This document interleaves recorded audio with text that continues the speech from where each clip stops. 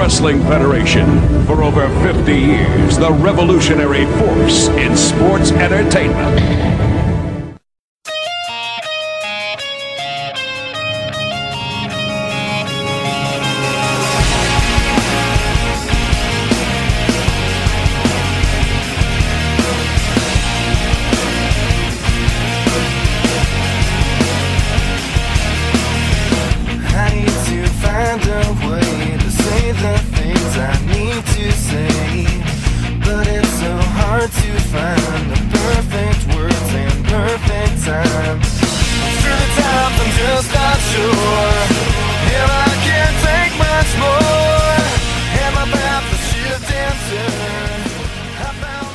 So yeah, you saw the title. This is a part 2. Part 1 is already. Hopefully you've already listened to it. We hope.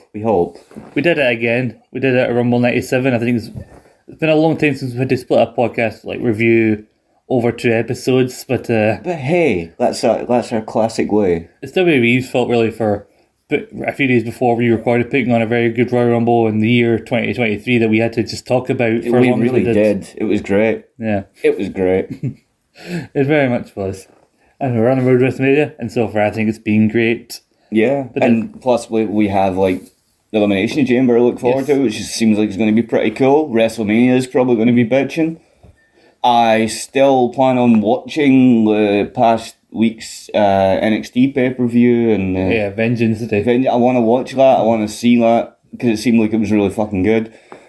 And I believe Carmelo Hayes won a match or won a title. A match with Apollo Crews, but I think basically it's a case of they then did something to set up that he would be the guy to then be the next challenger for the title. Oh, for Breakker. for the WrestleMania weekend takeover, which is called Stand and Deliver. Your money or your life. I really think he's gonna win. I really thought Breakker was gonna drop out the thing. Spoiler, he doesn't. But still a good match. But I think Hayes is the other mainstay of NXT since the changeover. I must say, to be quite honest with you, from what I've seen of Grayson Waller, I'm glad he didn't win. He's a wank. He's an utter wank biscuit. He's meant to be a wank. I know, but I mean, if you're that much of a wank, the grandest wank of all, well, formerly grandest wank of all, Shawn Michaels sends you home when you're a wank. See him come in like, Shawn, what do I do? Just because I'm not a fan, didn't grab a fan of yours? What do you want me? Want my pint little hearts on my gear? What do you want me to do, Shawn? Shawn's like, no, why don't you fuck off? Shawn looked like the confused granddad. That media call was like, look, where's the camera? It's right in front of you. Yeah, move back from the camera, granddad. I think that look was, see if I was a good 10 years younger, I would boot your hole into you, wee prick. No, I think he gave him a look, even though he's the guy behind it. He's going like, who are you? Where am I? Where am I? No, he didn't look at him like Joe Biden looks at most of these fucking speeches, you know what I mean? Like, what? These are words? I'm saying them? Wow. Just moving aside like Father Jack. I'm a happy camper. He's just like Father Jack. Will he clean him up to talk to the priest? That would be an ecumenical matter. Yes. Yes. Ecumenical. Yes. Yeah. The one thing about bloody Stand and Deliver, they did it last year, but they're doing it again this year. But they put it on in the morning of Mania Night 1, which is doing nobody any favours. Oh, but no. You know, I could talk about Carmelo Hayes and that for quite a while, but I'll do it another time. But you know, it's quite funny that we mentioned Shawn, because I think we're about the cut-off point. We finished the Undisputed title match the last show, and then I like to think I know most of the show, have vague memory, especially the Rumble itself, which we're going to talk about. But then after the quick, don't try this at home. It's not the same one. I vaguely remember it's not the bodies. I remember, how do you learn to fall off a 20-foot ladder? That kind of one. It still has that one clip that you mentioned before, the one where we're lifting draws. Yeah, the one bit of footage of that. But it's actually allowed to be. Mm-hmm. After that, they go to WF New York, and who's excited to be at WF New York? Fucking Shawn Michaels. Was he sober? Maybe. So at this point it was a maybe. Maybe. If it was 2001, definitely not. But given he's about to come back a wee bit, and maybe he's found God by this point, then maybe. Maybe it's just a case of I'm not drunk, I'm just you really had me come here to this restaurant with the overpriced shitty food. Buying rounds for Jeebus. John, did you find Jesus? He was behind the couch. It's always the last You place. find Jesus, not, but I found my wallet. Get a drink suit.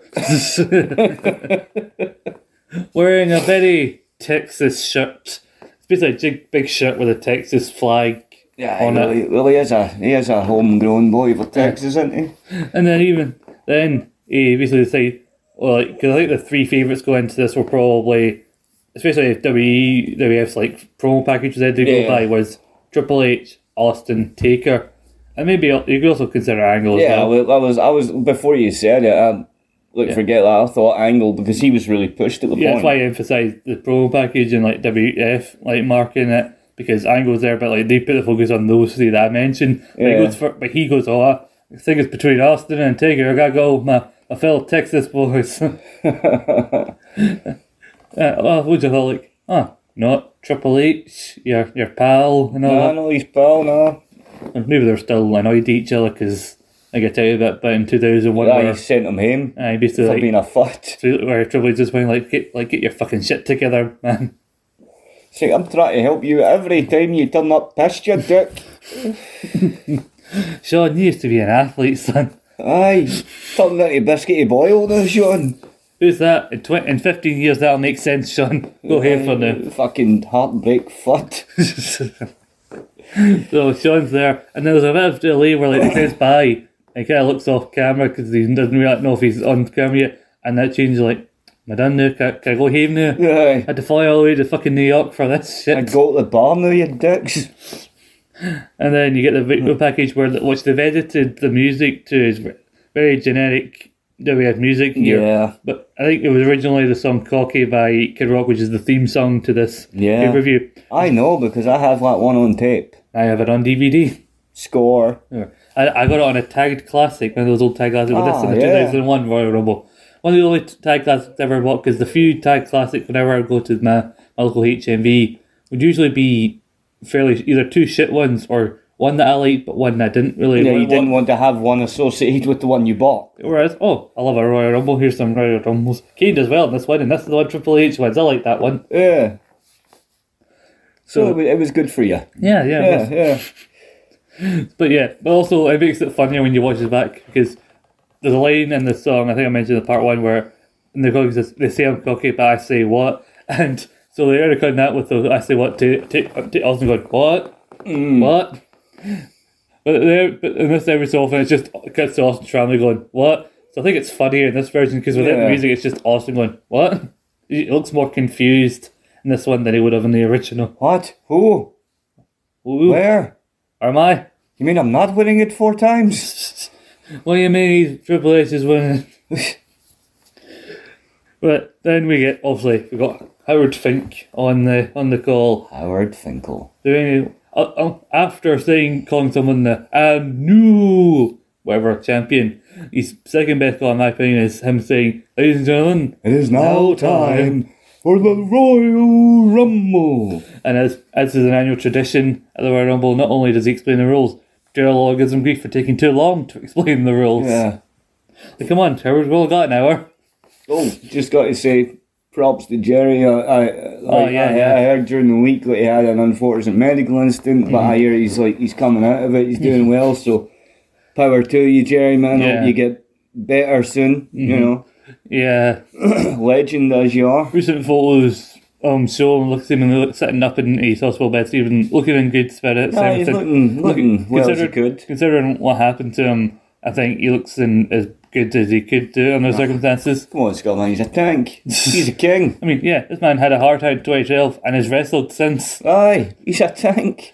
Guy's cool. So really what we're saying is I know some heart attacks are more severe than others, but for the purposes of this bit, I'm saying basically like, if you know the plot of the wrestler, obviously he has a heart attack and they say, don't get him back in the ring, you'll die. So basically what we're saying is that Jerry Lawler is more tough than Mickey Rourke. Aye, of course it is. Randy the Ram, King. The King could batter Randy the Ram in the ring. No, King would kick his hole for him. Yeah. No, I mean Jerry Lawler, man. He's a king. He is the King. But kick Taz's ass. So we have the first two in the world. Out comes Rikishi to a big Babyface ovation, forgetting that less than 18 months ago he was doing it for The Rock. But no, he comes out to a good ovation. But do you know who comes out to a better ovation? No, hold on. I just talked about Rikishi. I think he got injured at the start of 2001, around about February. One of his last big appearances was in February at No Way Out when he and Haku cost the Brothers of Destruction a tag team title match. Because I think at one point the plan was Brothers of Destruction v Haku and Rikishi. That'd have been pretty good, actually, because Haku is a beast and Rikishi could go like fuck. Haku running down the ring at the Royal Rumble 2001 with his big fluffy hair. Where I didn't realise, like a week or so before that, at the WCW pay-per-view that month, he won the hardcore belt and then just went, fuck I'm off to the WWF. But then Rikishi got hurt, went away, and then I think it was a couple of weeks, it was at some point between Survivor Series and Vengeance, where Vince McMahon was, doing the whole kiss my ass thing, but The Rock turned around like, you're going to kiss somebody's ass tonight. Like, don't worry, you're not going to kiss The Rock's ass. And then teases him, he's going to force me to kiss Jim Ross's ass, because Jim Ross was forced to join the kiss my ass. Yeah. And no, you're not. And then he teases it would be Trish Stratus, and Vince is all up for that. He goes, well, no, you sick freak. You're not going to kiss her ass. And then comes Rikishi, you're going to be kissing Rikishi there. It really ended basically Rikishi giving McMahon a stink face. Yeah. And they're like, yay, Rikishi's a good guy now. Forget I tried to murder someone. And you think to yourself, when Vince is fucking running after Trish's ass like a fucking thirsty puppy, like how much of that was acting? None of it. Yeah, None of it.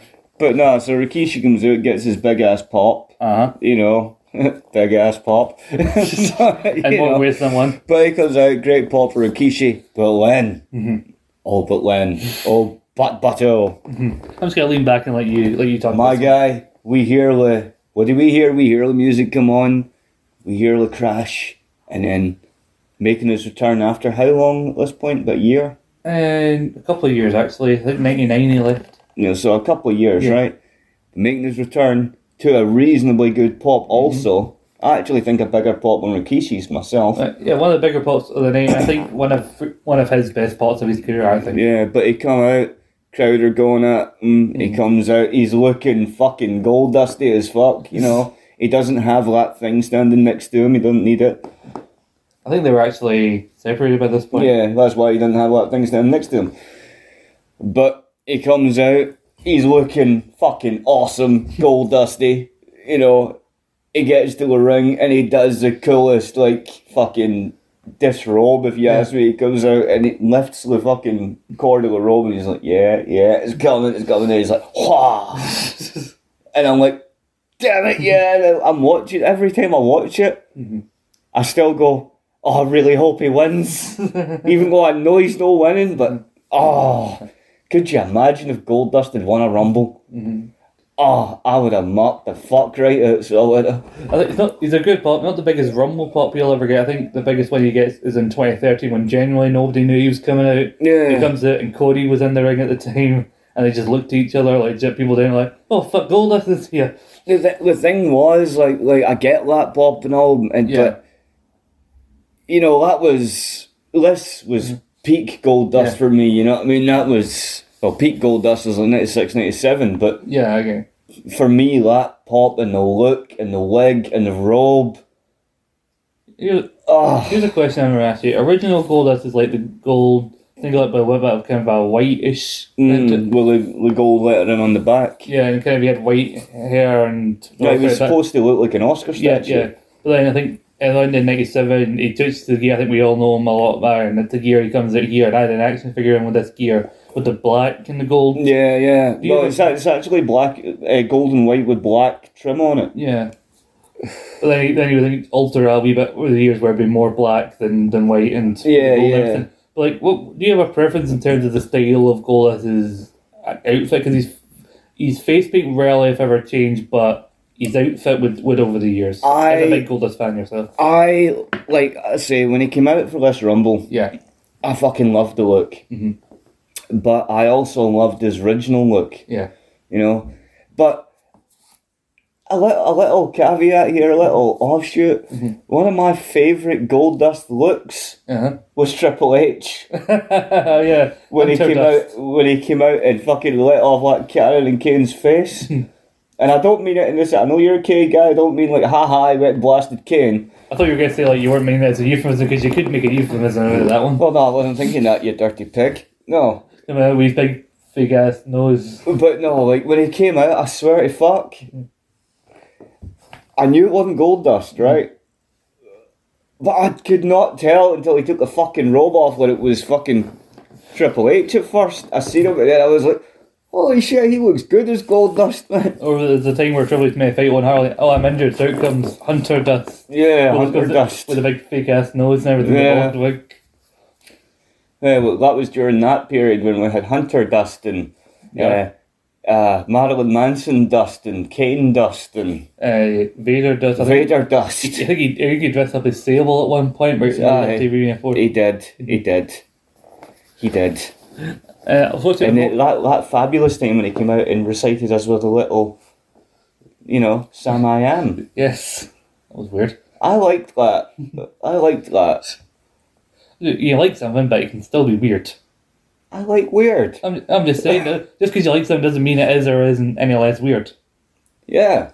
I'm just saying. I know. But I always favoured the strange. the other bit Goldust, I've been watching a thing on Wrestling Bios where he's been talking about matches from like old Attitude DVDs of like unreleased matches. Like he did a video about a match at the Sky Dome live and they taped some stuff on that show for Raw, but the match, the main event for the actual live card was a triple threat match between Sid, Brett and Shawn for the belt. Like Shawn would be still event is right before he does I can't find my smile. No. And then there's another one where it was two Shawn like dark matches from many house shows that were on a DVD, and one of them was after Buried Alive, Shawn versus Goldust for the title. Yeah. And then him and Mankind after It's Time, after the mic went off. But the one, because of that one, with Goldust has a clip, I don't know if you've seen it going around online, where he takes the mic and starts singing his own rendition of Sexy Boy. I'll need to look that up. It must be on YouTube. Yeah, probably on YouTube somewhere. I'll Anyway, need to look for it. it's weird because, like, yeah, he left around 99, he had some issues, like, I think he has a love-hate relationship with Dustin Reynolds with the Goldust kind of character as he would have. Yeah. I think it does also correlate to how bad his personal issues may have been, because then he goes in 99, leaves in 99, does the 7th thing, and then just becomes just Dustin. I think stays there right up until the end. Yeah, well, I think the whole thing, like the 7th thing could have been good, but then they seen it fleshed out in that promo and he looked like a creepy child stalker. Yeah. So it didn't really, once they'd fleshed it out into a promo, they were like, nah, that's creepy. Mm-hmm. We can't have a creepy Uncle Fester looking child stalker. Very much. And then like, this is his big return first match, and him and Mr. Perfect, who comes out later, I thought they were legit surprises, but I'm sure at some point during this show they do talk about them being in the Rumble and everything. So yeah, I'm like, oh, they do talk about them being in the Rumble because Jim Ross makes a rare faux pas. Huh? Well, during either Mr. Perfect's entrance or during said Rumble himself, Jim Ross says that Mr. Perfect's first Rumble was 1993, which it was not. Mm-mm. It was 1991. Well, he was Or in. 90. I think it would have been 90. I mean, one of his. Yeah, I think it would have been 89 because he gets. Which is. It was final two. Which makes it. It's weirdly clear, and I don't think he forgets. I think maybe it's a genuine rare stumble from GR because it's not a case of like they don't want to mention the winner of that one because it was Hogan, because a month later Hogan's going to come in with the NWO. And also there's all sorts of stories of Perfect supposed to win that Rumble at some point because I think they did want to build him up as a challenger to Hogan, but he inevitably just he settled into the IC title scene shortly after that Mania because Warrior had to drop the IC belt to be WWF champion, and then he won the belt. Yeah. What a great idea that was. Yeah. So yeah, I think 1990. Maybe he was in 91. I don't know. I know he wasn't in 92 because he was also an associate of Ric Flair at that point. He was Flair's associate. 93 was the first Rumble he'd come back in because Flair was leaving the night after that Rumble. Yeah, because his main thing was trying to get Flair. Then they did the angle the following night on Raw. Yeah, because Flair was there, and I remember Perfect's entrance into the 93 Rumble. He came fucking lunging out like Nikki Cross did in this year's one. You know, he could pure running, and then threw his towel at fucking Ric Flair, and Flair's on his knees going, no. I think between this between that 93 one and this one, the only other association he's had with a Rumble was that he was there in 96 to do commentary for the Rumble. Do you know if I remember? I think he was the one who gave the call. I can't believe it, 2 years in a row when Sean finally wins. But if I remember rightly, it was actually Jerry Lawler. Either eliminated or assisted heavily in the elimination of. I think he did. Of I think it was more than one person eliminating him because. He threw out Lawler. Because I think we talked about it. And there was definitely an assist in him getting eliminated because Lawler had already been thrown out. Then I think he gets involved in helping to eliminate Flair at some point as well. Or Perfect himself eliminates Flair. Like Perfect chucked Flair out to fuck, and then. Perfect was in for a bit, and then he chucked Lawler out, and Lawler was pissy about that. So there was one of the classic Rumble scrimmashes when a guy's getting through with a couple of people. And he was clinging onto that bottom rope, but then Lawler grabbed him round the waist and pulled him out. So he did to him what Buddy Hogan did to Sid. Yeah, basically. And then I think it looked like, I don't know if we were planning on setting up a feud between Lawler and Perfect, and it never really, nothing else really materialised for it, but we were like. Perfect get dragged out, and then him and Lawler were brawling on the outside. Mm-hmm. So, there's a lot we could go into a lot of it. Fucking Perfect's runs, like from being injured, then not being injured, then he's signing WCW and everything. But that's for another time. But yeah, Rikishi and Goldust start off. It's not the most exciting first two, in that there's not a lot of stuff I noted down. They did this case, you're like, oh, Goldust is going to go over. No, he's back in. Yeah. Then he tries to avoid getting Stink Face, which I thought they would have done a whole thing of like. He's trying to welcome the Stink Face and freaks Rikishi out a wee bit because he's... No, it's not 97. No, I'll get to go. But like they did some of that with Rico during when he had his gimmick with Charlie Haas, where like part of the reason he and Charlie won the tag titles with Scotty and Rikishi was he tried to take Stink Face and that distracted Rikishi. Like, the hell's this guy's problem? So I thought they would have done something like that with Goldust, but I guess shows what I know. No, Goldust wasn't as freaky as Rico. Yes. He just looked freaky. Yeah. And when you do something that Goldust wouldn't do back in his day, that's when you know you're a bit of a freak. Yeah. Number 3 is the Big Boss Man. Yeah, that was an odd entry, but I was like, didn't you say at the time, it was like, aye, Boss Man, he's in it. Aye, because one reason I know Boss Man's vaguely around in 02 is because I've seen like footage of the different guys in like different locker rooms for the original draft. Yeah. And one of them you see the Boss Man sitting about. So yeah, I think he got injured at some point in 2000, was out for more than a year with a leg injury. But then again, he was mostly on the C shows anyway. Then he came back here. I don't think he does anything very notable after this. Nah, was this after the whole him and Bull thing? Yeah, he was also 2000. So he comes out. I think now the Crash Holly feud that we were talking about. Yeah. I say talking about they were on opposite ends of a 6-man tag. They said the commentary is talking about the issues they have on that show, and I think that's basically that Sunday Heat feud. From what I can read, it just says he was feuding with Crash and then mentions his injury. So I'm assuming it's doing a thing with Crash he was doing on Heat or whatever in 2000 that he came to an injury that took him out for like a year or so. But he wouldn't last in the WWF much longer after that. I think he had this Rumble and then maybe had a couple of like possible house or C show matches. I think he gets drafted to Raw and early in the draft, but he's very much a non-factor for the most part. Leaves at some point in 02. I think he has to go back down to OEW to help some guys down there, and then gets let go maybe. Yeah. And then I think by the midpoint of the 2000s, he sadly passed away. 2004. Yeah. And then it was only a few years ago that he finally got inducted into the Hall of Fame. Yeah. It was just fucking a travesty in itself. I know. I mean, I remember like, and obviously I was a babby when like he was at his heel peak and his weight peak back in the day when he was really quite a big dude. Because he was pretty rotund back in the day. Mm-hmm. But like I remember if we watched him old Silver Vision tapes, you know, like him and Akeem, the Twin Towers. Mm-hmm. That was what they were called, right? The Twin Towers. Akeem, the African Dream, and the Boss Man managed by Slick. Hey, this is not me saying this, but I'm going to quote somebody else. It was an old Inside the Ropes podcast where the guys were going through Royal Rumble entrance, or I think it was something to do with like 1990, 1991. It was all about Akeem and Boss Man. And he was going for a talk like the Mega Powers explode. Akeem versus Boss Man, the Twin Towers explode. And his host goes, "Don't fucking say that!" And there was a bit of a, "Oh shit," like that, realising you said something like... They're like, balls! Don't say that. Don't say that, you'll get us cancelled, you dick. This isn't like 2014 he made that one, but still it's a case of like, Yeah. oh Jesus, I didn't realise that. Too soon, prick, too soon. Like, from what I heard, he was a nice guy and really like boss man. One of the tough guys, but also really nice to those two. He was who knew him. much like Yoko, apparently, because Yoko's apparently a very, very pleasant man as well. What's funny is I first got introduced to him and seen clips of him as, prison and boss man, you know. And one of my first proper exposures, this is funny, to seeing him as God Kenny Hard Times boss man, is playing the old PlayStation 3 game Legends of WrestleMania. Yeah. Where he comes out to that classic, Hard Times theme song. But anyway, that's more interesting than anything Bossman does in this Rumble, so let's back to the Rumble. Yeah, he comes in, doesn't he? Who eliminates him? Well, he doesn't last long, but we'll get to number 4, Bradshaw. Yeah. Bradshaw doesn't do much either, but This kind of long-haired Bradshaw. Still long-haired Bradshaw. He and Fruit do get split up in the drive where he comes out like with a big Texas and a bull roar for a wee while. I remember that, because I remember in one of the games, that's how he came out.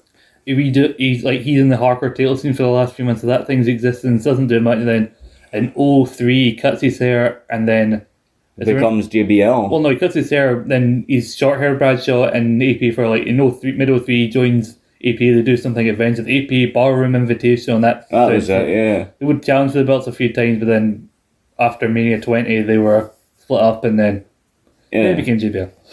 Then he formed his cabinet.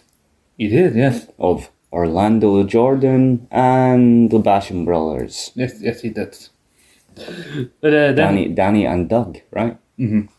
But then, if we could be serious for a moment, number 5 is Lance Storm. Well, that's definitely serious. Yes.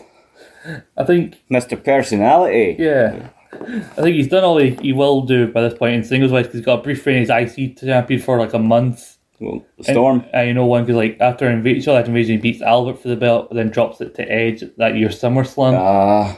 But for any of these, you'll have a bit of success in the Young Americans as a tag team champion. Like, I often forget them. I think he gets one reign with Christian and one reign with Regal. Nice. There you go. But then Bossman, this is where Bossman basically makes his contribution a little as it is. He gets a synced face, as he's going, oh Jesus, gets super kicked and then thrown out by a key. So the Bossman has the distinction of being the first man eliminated from this 2002 Royal Rumble. Yeah. Mm-hmm. What does everybody want? Al Snow. No, that's not what anybody wants, but he's here anyway. Yeah. What does everybody want? Goldust to win the Rumble. But it's not going to happen. Yeah. If you want Goldust to your Rumble, you can see your dreams are about to be shattered. Wait, nudge. Very clever. Sign them all. Hey. When I've been playing on the games, Goldust has won a few Rumbles. Just letting you know. And he's been multi-time champ a few times. Because he should have been. And good for him. But Al Snow comes in and Jesus, one main note from this portion between number 6 coming out and number 7 coming out is Lance Storm runs Bradshaw. I'll call him JBL there, but it's a bit early. Bradshaw moves out of the way. Lance Storm runs in, does a Bret Hart bump into the turnbuckle. Yeah. Turns around and gets the sickest looking fucking suicide from hell. Yes. Also, annoying thing about Lance Storm and Al Snow as well is that they're wearing very similar black long dudes with similar colours. Yeah. So I had to rewind it just for my notes, because for a brief second I thought Al Snow had been clotheslined. But no. Kind of like, no, it was Lance Storm. Lance Storm looked good. But I was very closely. And then out comes, not quite, you look so good music, it's still come out to the one Billy Gunn music, but it's Billy Gunn, but in his Billy and Chuck. Yeah. He and Chuck have become a tag team. And it's here where again the confusion between Snow and Storm really annoys me, because they're both fighting on the apron at this point. No. They're both, and eventually Al Snow grabs the leg of Storm, manages to kick him off the apron. Lance Storm's eliminated, and then Billy Gunn didn't think he'd get anything, but he gets a sneaky left and sneaks up behind Bradshaw, eliminates him. The Goldust's still in at this point. The Goldust is still in it, but not for much longer, because people in this Rumble, the one thing you can say to them is they've done it now. They've gone and made a big mistake. Aye. Big Evil. But likely it's not dubbed over where that was easy, because at this point he's got Rolling, which they do keep into the network. Thank God. This is Big Evil, short-haired biker Taker coming out at number 8. And there is a big response from the crowd. Obviously, he's one of the favourites. He's one of the most popular. Like, oh, good. Somebody that might win's coming in now. Obviously, he's one of the biggest names in this Rumble, even though he's a heel. So he still gets a big response. And JR and King, I love how they say, like, oh, God, as if to say, like, oh, these guys are in for now. In comes the Undertaker. They don't mention it here, but he's the hardcore champion at this point. Yeah. He won it at Vengeance from RVD. What number was it he came in at? Number 8. Whoever had the number 8 winner? I think so. Yeah. Maybe. Randy Orton was either 8 or 9 when he won the Rumble, so we might have had a number 8 winner. Cool. So, I mean, there's very few numbers left, I don't think, that haven't won the Rumble, if I'm honest. I mean, most of them are single-digit numbers anyway. But, you know, it's not as impressive to say, oh, look, number 7 won the Rumble, as it is to say number 1 or 2 won the Rumble. No, you can say, look, one of the only numbers that has never actually won the Rumble has won the Rumble. Number 7's going to WrestleMania. Yay! Who really cares at this point? No one. Yay. But yeah, Taker comes in, he's a heel now, he's all about respect and all that. Respect my tartar. This is my yard. He comes in, cleans house. Fucking the way he eliminates Goldust in this Rumble. It's violent. Yes. It's violent and evil. Well, he's Big Evil, so He's a big cunt. Eliminate my pick, man. cleans house, boots Rikishi over, grabs Goldust, fucking choke slams him to the outside. I know. Poor Goldust. Violent big Basically, dick. welcome back, Dustin. Fuck off. Aye. And then finally throws out Billy. They finally stand alone in the ring. What's also funny about Goldust doing this is that he has this entrance where you talk about the gold confetti into this guy.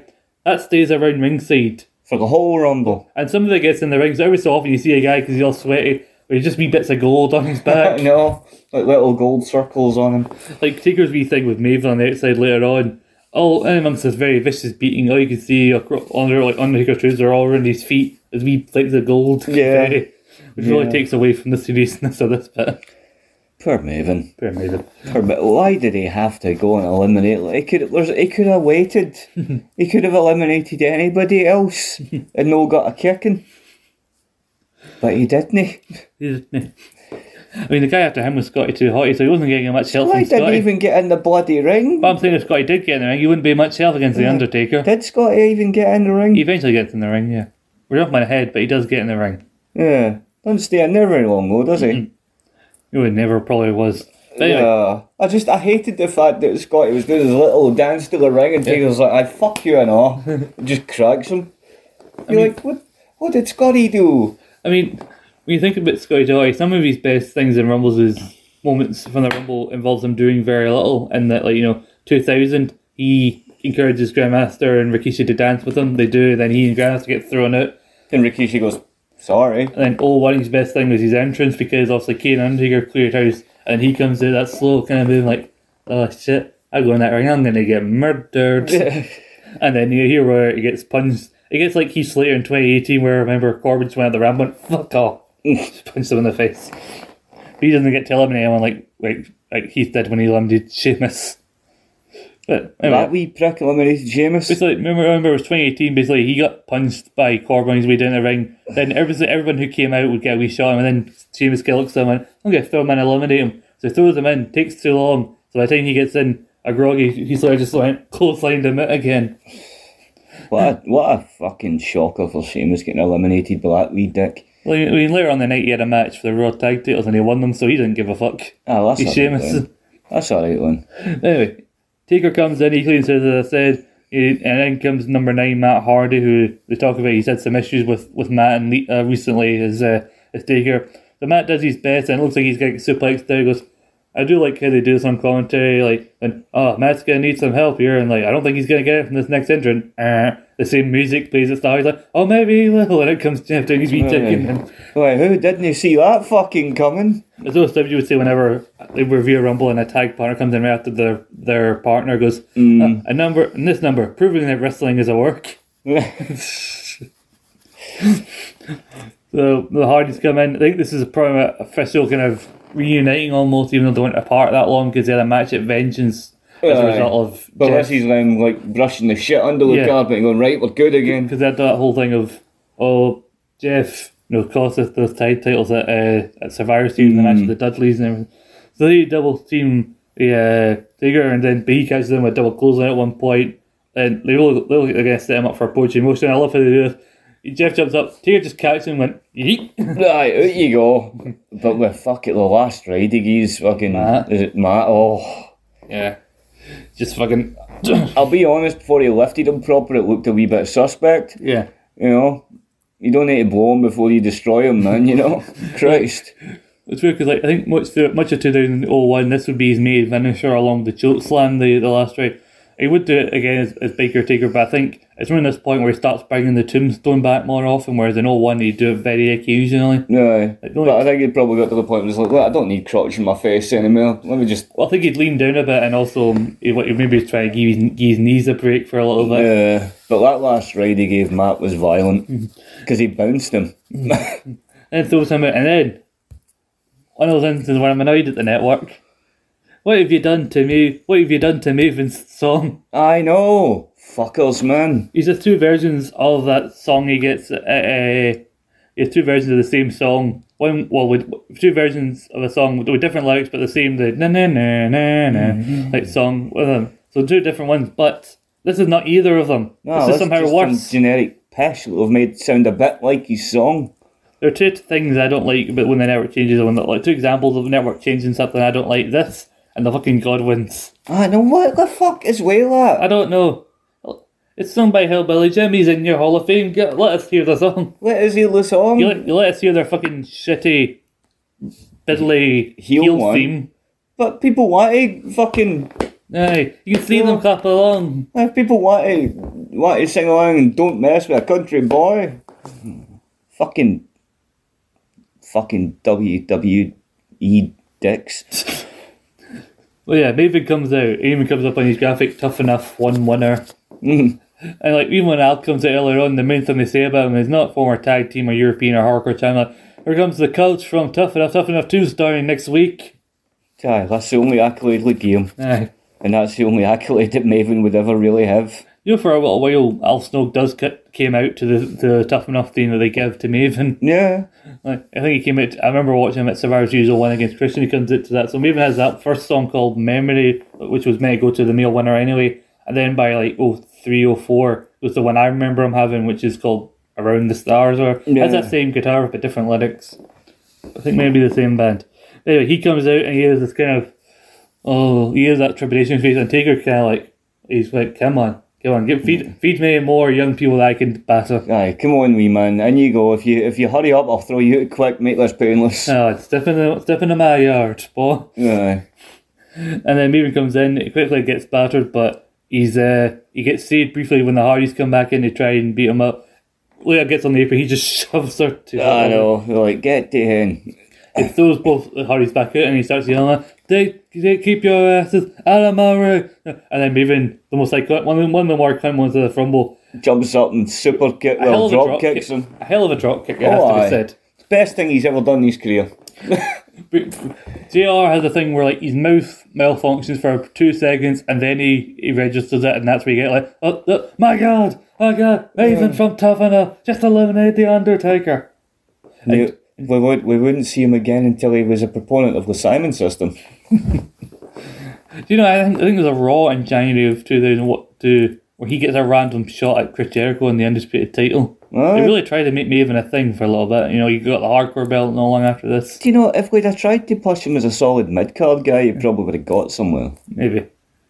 Who knows? But, you get drop kick. JR Law trying to get over the what theme that seems to be what chant being the theme of this thing is also on the song. The Ryuki's going, what? I'll say it again. What? It's bad enough in the crowd and Austin do it, King. We don't need you doing it as well. No, King, no.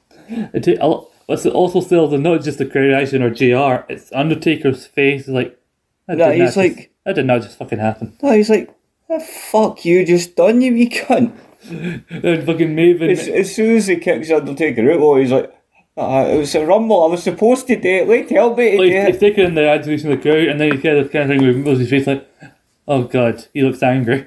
Oh no, he's coming back. Oh no. Stay away. Stay away. I have powers. Scary Ooh. Undertaker, if you strike me down, I shall become more powerful than you can possibly imagine. And Undertaker goes, well, let's just see, shall we? But throws him through the rope. He throws him through the rope. Yes. Proceeds to beat the piss out of him, picks up a chair. Oh, there's no protection on Brains him with a fucking thing. So much so the seat bit bends a little bit. He brained him with that chair. Is but- that leading? He did not eliminate him. Now, this is where the rules get very loose, because WWE does play around those. We talked about it before, right? Then number 12 comes out, Scotty. Oh, can I mention also, I like the kind of the aesthetic of the... I had a joke about in the last part about the poster looking like a bit of like the B&M logo in the background of one of the interviews. But I like the counter in this Rumble. Yeah, it was cool. Well, it has the Royal Rumble around the wee circle, and it lights up as it goes round for each number. Yeah, I like that. I like that was cool. But number 12, out comes Scotty 2 Hottie, and Taker does even dance, spin around. Yeah, he spins dances his way into the Undertaker's fist. and Hottie just punches him. And then Eager does throw him back in, but then throws him back out the ring, over the top this time. But this is the thing.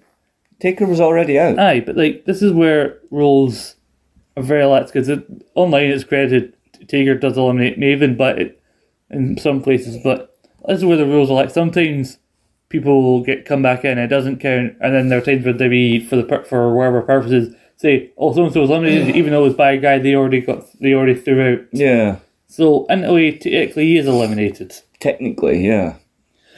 Even then, he was going to be in no shape when the Undertaker was down with him, because then he takes him through the crowd and starts beating him up, takes him up to the concession stand area. Puts his head through a popcorn thing. And I love that Taker grabs a bit of handful of popcorn and eats it himself as well. Although, like, I'm pretty sure Maven was bleeding, and you threw him in the popcorn thing, like, you can't serve that shit. No. It's going to be contaminated now. But that rabid, crazy crowd would probably eat it anyway. Or like take some blood, stone like popcorn with blood on it, like sell it online, like I have legitimate popcorn covered in Maven's blood. We have his blood. If we wanted to, we could grow Maven and make him more successful than the previous Maven. Yes, we could make him an upper mid-carder. Yay! Maven was also in the main event of Survivor Series 04 along with went on a winning team with Randy Orton, Chris Jericho and Chris Benoit. Well, they each won the right to GM Raw for a week each. Wow. And Maven, what did Maven do? What anyone else would do. He put himself in a world title match with Triple H, which he lost. You want to fight Triple H for the World Heavyweight title in that period between 03 and 05? Yeah, that's not going to work for you. That's probably when he's at his strongest. Yeah. There's no way, boy. He's not going to let you win a belt against him. You silly, silly Maven. But it's not just like the stream with all the popcorn and everything. You notice the fans in here, like they're proper. You talk about being rabid there. Yeah. There's a couple of security guards who are probably shoving at people like, get the fuck back. Hey, stand back. Let him beat him up in peace, please. If you don't, I'll set the Undertaker on you as well. You'll go through the popcorn bit and see how you like it. But then, while this is happening, the bit with the popcorn, you hear the buzzer go off and you hear, Sean, at last, you're on her. We get Christian with this shitty music. I like it. He's European title. He just sits been chilling, like his lies the girl through up, like, right now, lazy boy, it's here for you, Christian. And then Scotty finally just stumbles his way back to it. I'm fine. I can go. And sees in Christian's right on him as well. And then finally things resume and focuses back in the in time for number 14. It's me. It's me. It's DDP. I think we mentioned also it's in Atlanta. They do basically say, no stranger to the Atlanteans, they're former WCW champion, DDP. It's amazing a diamond cut on Christian. This is before they had their little association. Hey Christian, it's okay, you didn't lose your cool.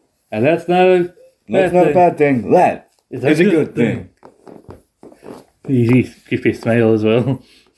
Anyway, hits the down front, Christian. He manages. Scotty goes for the worm. Everyone's still chanting at this point. Still is over the WORM, and then fucking DDP ruins it. Eliminates Scotty. And number 15 coming out to Billy Gunn's one music is Chucky, and fucking hell, JR cannot hide how much he fucking hates Chuck Palumbo here. Why does he hate him? I don't know. I like Chuck Palumbo. Like, legit, they even call it out on commentary, like, wait, your kid's like, why do you keep saying his name like that? Chucky. Why do you have to say it like that? What do you mean with this day? Like, I don't like him? Yeah. And then they just move on, like, yeah, I don't like this guy. Bleached blonde hair. Hanging out with Billy Gunn. I don't know what his issue is. And then they do joke about his hair also. He's dyed it to suit Billy's, so he can look like Gunn. And Jerry Law goes, oh, that's hair. That's all natural, JR. Yeah, sure it is. So, and then I love this next bit. One of my boys, I love this guy. I found appreciation for him when I was doing more of that Retro SmackDown. Who is this?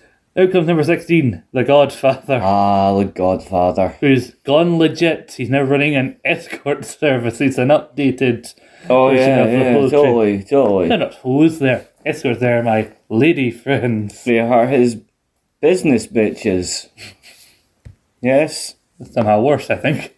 Before I wax lyrical about The Godfather's entrance a little bit more, I mentioned Chucky and Billy. I should mention it currently here. And over in AEW, I know you don't care, but anyway, Billy's two sons, Colton and Austin, won their tag titles. Ah, cool. I think I saw that. Yes. You know, I think I saw that. People, and quite a lot of people don't like it, but I thought it was funny. I laughed because I knew people wouldn't like it. Ah, that's why I laugh a lot of the time, because I like a lot of things that people don't like. Yeah. Yeah, they won. They teased that Billy would get back together with them, but then they didn't, and then one of his own sons hit him with a tag title belt during the match. Ah. Yes. Oh, there was an angle the week before where Billy accepted on the former champs they claims behalf with where he goes to walk away. I don't want any part of this. He goes to walk away, and one of the Guns gets on the mic and goes, "Fine, walk away like you did our entire childhood." Anyway, so Chucky's doing here. Then out comes the Godfather. As I said, we hoes or escorts. I follow the Godfather on Instagram, and it's ironic here because sometimes he posts old videos from his career or whatever. And he posted a bit from when he was doing this run, where he's doing a Valentine's promo like, the Godfather's new escort service. For the first time ever, we're running our Valentine's 2-for-1 special. Well, it's one of my brothers sent me a clip of him trying to offer hoes to The Undertaker, who, as we know, they're pals in real life. Like, he's trying to get me probably cracking. Don't play the coy with me, boy. I know you like hoes. He comes out with 4 women, 2 on each side. Like, hold on a minute, he goes backstage and he gives like 4 more women and he's like, hey, he goes like, oh god, is there any more? And he comes out, he's got fucking 12 women with him. And then his 12 busty disciples. Yes, it's a funny way of putting it. Then he finally takes off his jacket. His hair is a bit shorter, he's got more bit of a ponytail kind of going at the back. I like the look. Yeah. I ain't gonna lie. I liked it. You know, he was probably happy because I've mentioned before how much he did not like being the good father. Oh, yes. But he comes in and it takes that long. Well, one, the camera misses DDP getting eliminated. We have to show a replay of DDP being eliminated. Yeah. Who chucked him out? I think it was a group effort between Christian and Chucky. Ah, cool. But it takes that long. By the time he gets in, not long after he steps to ring, the counter goes again. And I got confused. I forgot about this little tag team of the Hip Hop Hippo Albert along with Scotty Toy, because legit, when Scotty Toy's music went on again, I thought, is Grandmaster in this? I did that. Yeah, even though I kind of know that at this point he was like out of the company. Yeah. He was out of it by this point. I think he was popping up and was about to pop up later on this year in NWA TNA. Oh. Yeah. And he's appearing in a few other places, but yeah, he comes out. He was like, Christian and Chucky got a lot of money run here because they eliminated the Godfather and Albert here. Yeah. And then number 18 comes Perry Saturn, who again I forgot was still about, and because this is obviously post Moppy, still coming out to that Radicals theme with they make jokes about cows because of the pattern on his trunks. I certainly believe though that in this Rumble he did his best to put across the fact that he was still legit because he was pretty stiff in that Rumble. He looked fucking huge. He did look jacked as fuck. He did. But he was hitting hard as fuck as well. There's like this Rumble, most Rumbles, there's stuff happening, like there's bits with stuff happening, there's bits with there's ebbs and flows. Like the first wee bit gets a few people in, so Undertaker can come in and clear house, and then it's starting to fill back up again. Meanwhile, so number 19 can come in, Stone Cold Steve Austin, who gets another massive pop as you imagine, and he clears out, he throws out Christian, throws out Chucky, throws out Saturn, and then he realises, I've got some time. I think he stunned Saturn then before throwing him at last, and then realises, I got some time, grabs Christian, throws him back in, stunner, throws him in again. Still some time, Chucky, stunner, throw him out. Oh, again. Just keep practicing until the next one comes out. Pretty much, he was doing kind of a abridged version of his 1997 run where he's sitting there looking at his watch. Until that bit when Bitchman's music comes on and he goes, oh no, it's him. But he doesn't do the thing face. If Steve Austin played the main character in Home Alone, that's the face he would pull doing. Oh, totally. With Kevin McAllister's special face. Oh fuck, I have been left home. Kevin. Alone. Kevin, you're so useless. What? Everyone does everything for you. What? Kevin, you're an idiot. What? What? Wait, bandits come in like, I don't need no trips. I just got hit you with a stunner. What? They would have been a cracking WCW tag team. What, the Wet Bandits? Aye. Vince Russo would have loved them. I love how you specify WCW. Oh yes, yes, specify them. Vince Russo WCW would have been all over that. You know, 1995, 94 into 95 Vince would have been all over that. That'd have been gimmicky as fuck. He would have slabbered on that, so he would have. Vince Russo would have done that in 99. Anyway, out comes number 20, Val Venus, who's back to a porn star with his short hair. Yeah. Well, I think you can tell here, I think it was just real case of his hair just started to thin over the years. But at least he didn't have that stupid remix his entrance at that point. No. Yeah, he comes out, I think for a while he'll try the nickname The Big Valboski, like an actual name that he'll be billed as, not just a nickname. And then he goes to Chief Morley as a new character where he's like, he briefly teams with Lance Storm and then he becomes like a enforcer for Eric Bischoff for a little bit. I think because Morley's his real life like surname. Mr. Morley. Mr. Morley. We're Morley and Morley. Ooh. I legit was thinking that in the back of my head, then you said it. See, two piece. Anyway, nothing much happens, and then number 21 comes in, Test. 2 peas on a pod. Recording a pod. No one else laughs, but we do. Yes, so, yeah, we think it's funny, jokes. So, haha, fuck you, haha. But not much happens until Test, in comes Test.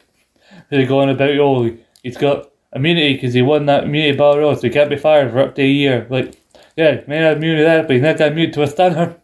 Yeah.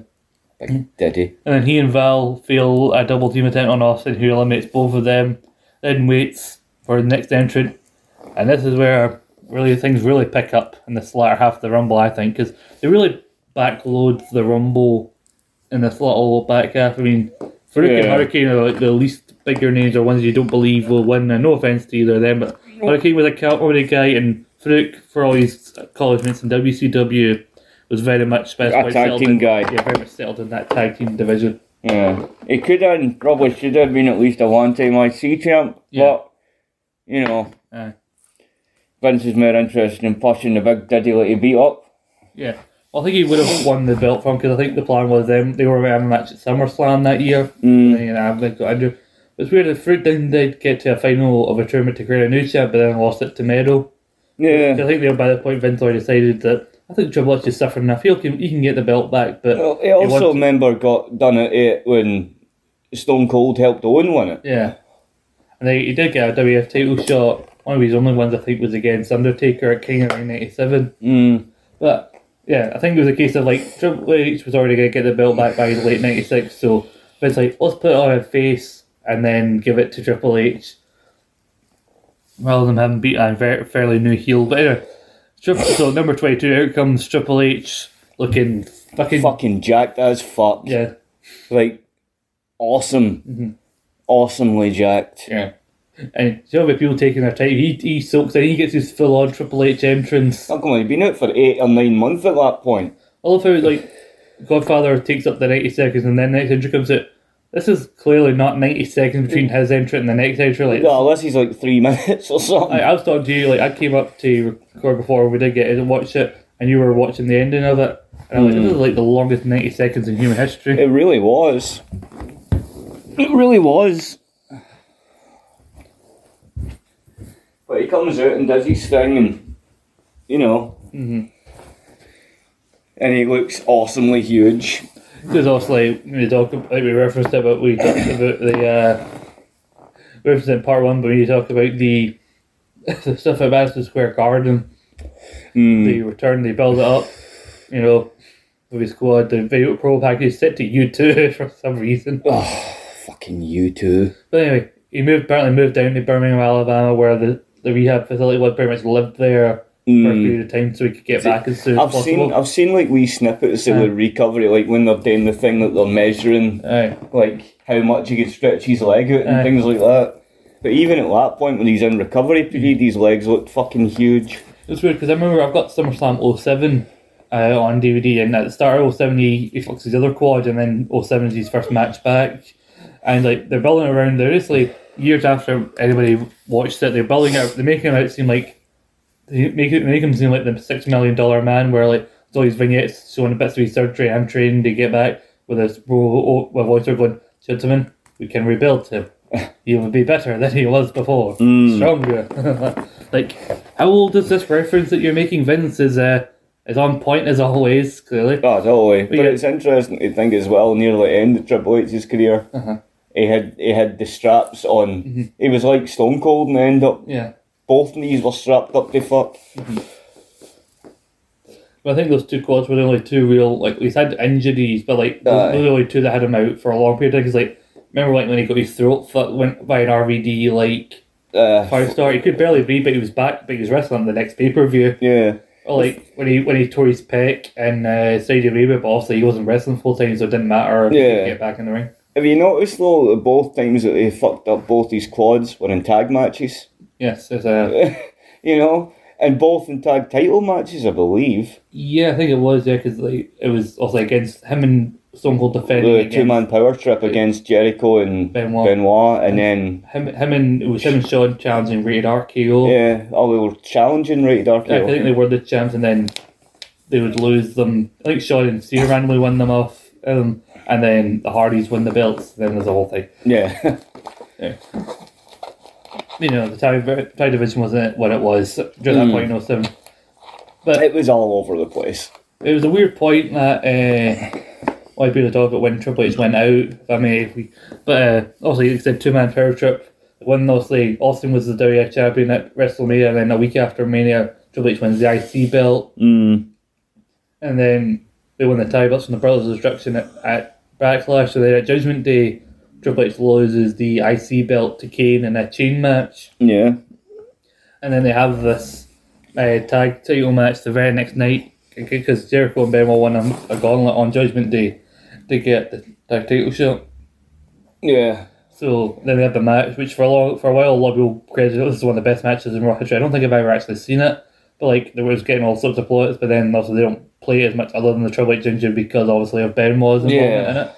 But like Jericho went on interviews and said that this was meant to spin off into a longer thing because it was meant to be, I think, him, Triple H, and Benoit Austin, or maybe the other way around. But I think it's him, Triple H, Benoit Austin, like Triple H and that just in a singles thing, and Austin and Benoit probably for the title. Then when Triple H got injured, that meant that King of the Ring ended up being like a triple threat for the title against those other three guys.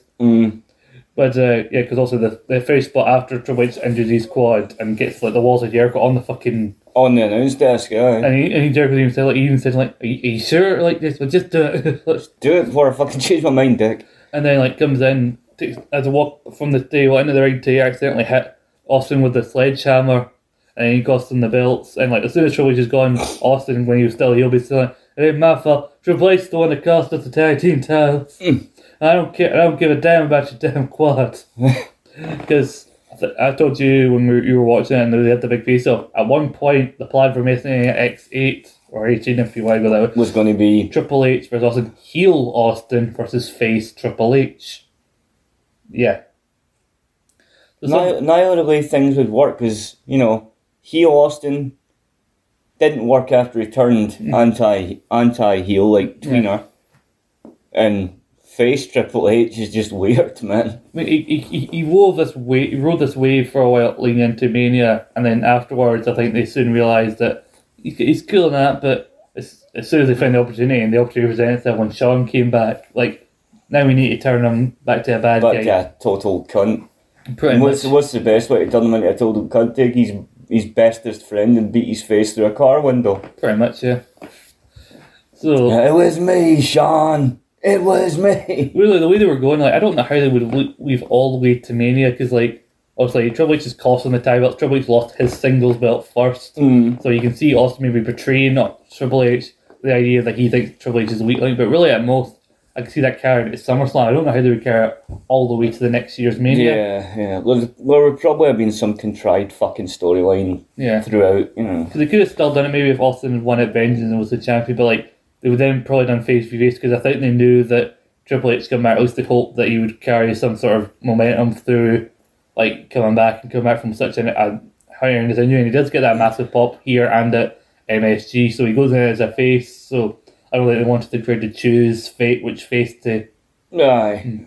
It's not like the modern era where the crowd are allowed to have an opinion, But, like, Austin, I think, was very much unhappy, because you can see when you go look at what the other options were when he has the match with Scott Hall, and that at one point, like, it's you, Triple H, main event for the title. That's not happened.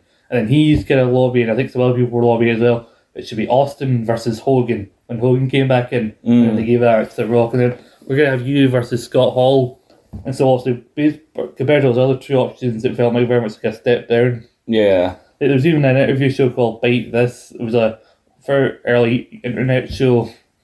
I think I remember the name of it. It was very dated when you look at it compared to nowadays, but, like, Austin does an interview shortly after WrestleMania, basically, like, and he asked him, what do you think about, the WWF current state of the WWF today? Like, honestly, man, I think the product sucks. I think it sucked for a long time. It sucked. I think the journey of Stone Cold Steve Austin sucks. It sucked long before WrestleMania.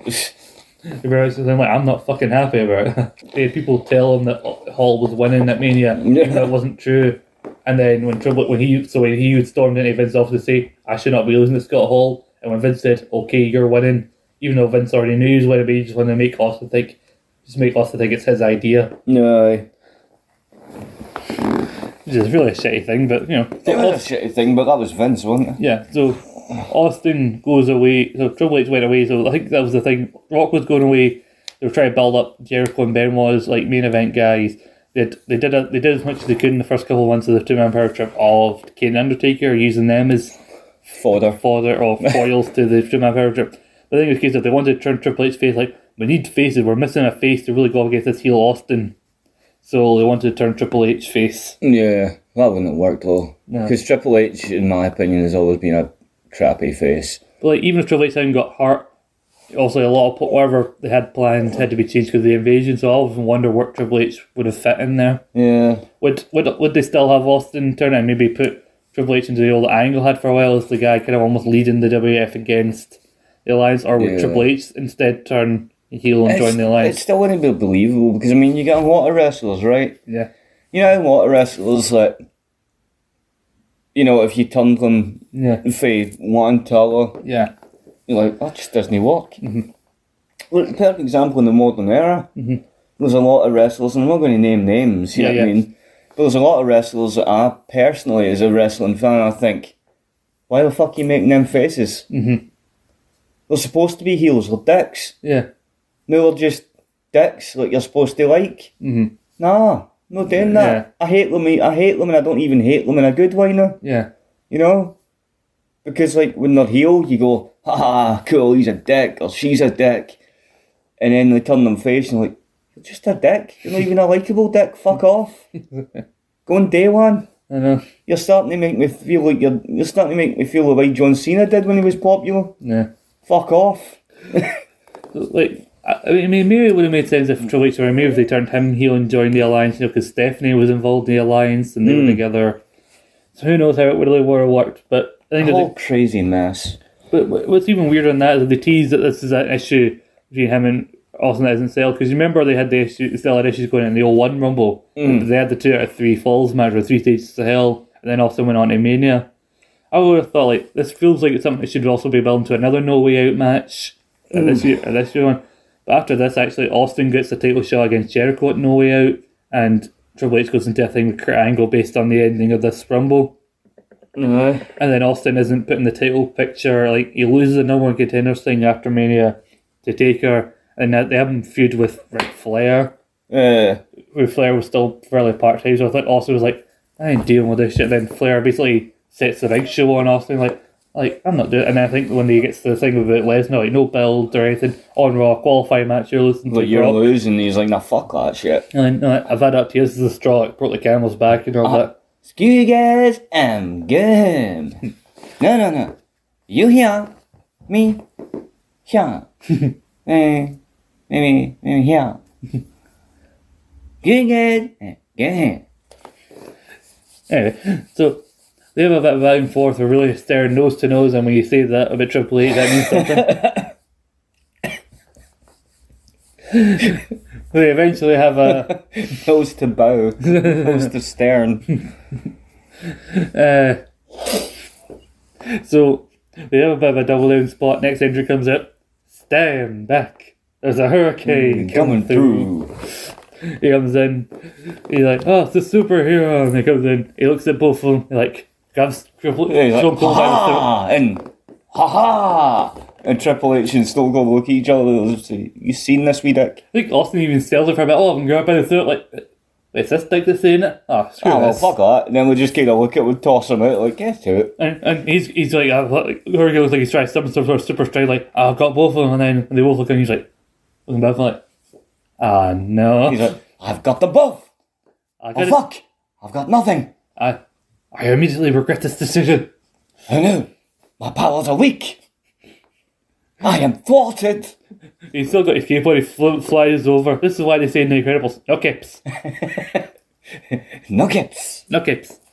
Then they go back to fighting. Then Farouk comes in. Poor Farouk. You see, Kane, he debuts, he has cape. Properly debuts, no cape. And he wins. No capes. Nikki Cross debuts as a superhero, wears a cape, gets the title for a bit, then gets nothing. And now she's back as Nikki Cross and she's on TV. No capes. No capes. And she doesn't have a stupid fucking name either. Yes. She has a proper name. You know, Nikki Cross. We psycho. No, also, what many things annoy me about superhero Nikki Cross, but you know what the main thing was? They announced her as almost a superhero, Nikki ASH. But ASH stands for almost a superhero. So it's almost a superhero, Nikki almost a superhero. Yeah, I know. I know. It's ASH, not Ash. If it was just if it's almost a superhero, Nikki Ash, it's a double meaning. I know. Fine. I know, Scott. I know. I hated that. I know. But you know, it wasn't Triple H in charge of creative then. We know whose fault that was. No, it was Nikki's fault. It was her idea. Her idea? Yeah, to be a superhero. Silly Nikki. Why? And everyone was going on about, oh, it's great. And like, it was her idea. And like, just because something is your idea, not an idea given to you, doesn't always make it a great idea. Oh, Nikki, come on. That's a bad idea. Right, Farouk is like, stunner, eliminate, thrown out by Triple H, and normality resumes for Austin and Stone Cold in the Rumble. Yeah. And then when we get some really big hitters, number 25, Mr. Perfect. Who is making his return. His first match of this run. No, it's not often fondly remembered. But no, he gets a good pop. He gets a really good pop. And he comes out doing his usual shit, you know, chewing the gum, throwing the towel, looking good.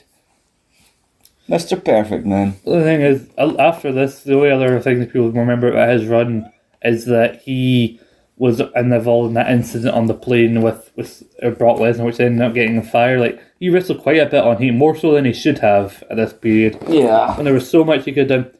I still maintain, like, why was it not him versus Angle at WrestleMania? Yeah, that'd be cool. You had a golden opportunity right there in front of you. I mean, Especially, I mean, we waxed fucking crazy lyrical about that King of the Ring 93 match between him and Bret Hart. And so maybe injuries, maybe he's not where he was, but I think he could still go. He could still go. Yeah. I mean, come on, Angle was wrestling with a broken frickin' neck. I know. Going with Angle, he could really look good, and it's a shame that the thing happened with Brock, because I think they were pals behind the scenes and they're a bit competitive because they're both from the same kind of wrestling scene. So, like, I think that's why they get in these competitions, which they ill-advisedly got on the plane, which is not good. Which is what led to that, because they nearly went right in the door. So I'm just looking someone up, by the way. Number 8 in the Royal Rumble, Randy Orton won it in 2009. I was right. Oh, cool. So yeah, thank you from earlier on, but you know. There you go. Thank you for remembering that and telling me the sitch with it. Yes. But, so yeah, I would like to see an actual on-camera feud early on between Perfect and Lesnar. Well, that would have been really cool, especially on these racks. Lesnar beat he beat like Ric Flair and Hogan and The Rock and all that. Don't worry about it. I will get the wrestling game when it comes out. I'm sure Mr. Perfect will be a legend in it.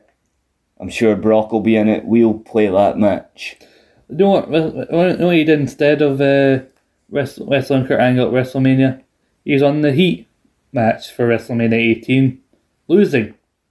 Rikishi, Scotty Doughty and Albert defeat Mr. Perfect, Lance Storm and Test in a 3-minute match with Jack Luna as the guest referee. Makes me sad. He didn't take the pin, did he? Doesn't say. Oh, good. Because I don't want to know.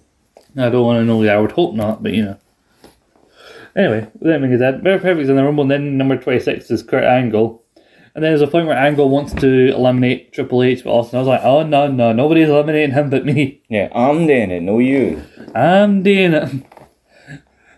Again, they could have, part of me is thinking maybe they should have actually put the belt on Austin and going into Mania, maybe have him beat Jericho, but you know. Yeah, well, best laid plans and all. No, just a wee thought. But then they stick to these 4, because everyone else after this comes in, has a wee spot, eventually gets eliminated, and it's back to just these 4 that's and this is our final 4. I mean, who do we get coming in these last... I'll read out the 4 people we have, and then we'll talk about their individual bits, right? Number 20, lucky number 27. We're still called lucky number 27. I mean, the year before, there's someone won from it, so it's still very lucky at this point. Yeah. It's the Big Show. Number 28 is Kane. Number 29 is RVD. And number 30 is Booker T. As soon as Big Show came out when we were watching it, or when I was watching it, I should say, in my head, I went and had that mocking song, The Big Slow. Well, it's the Big Slow.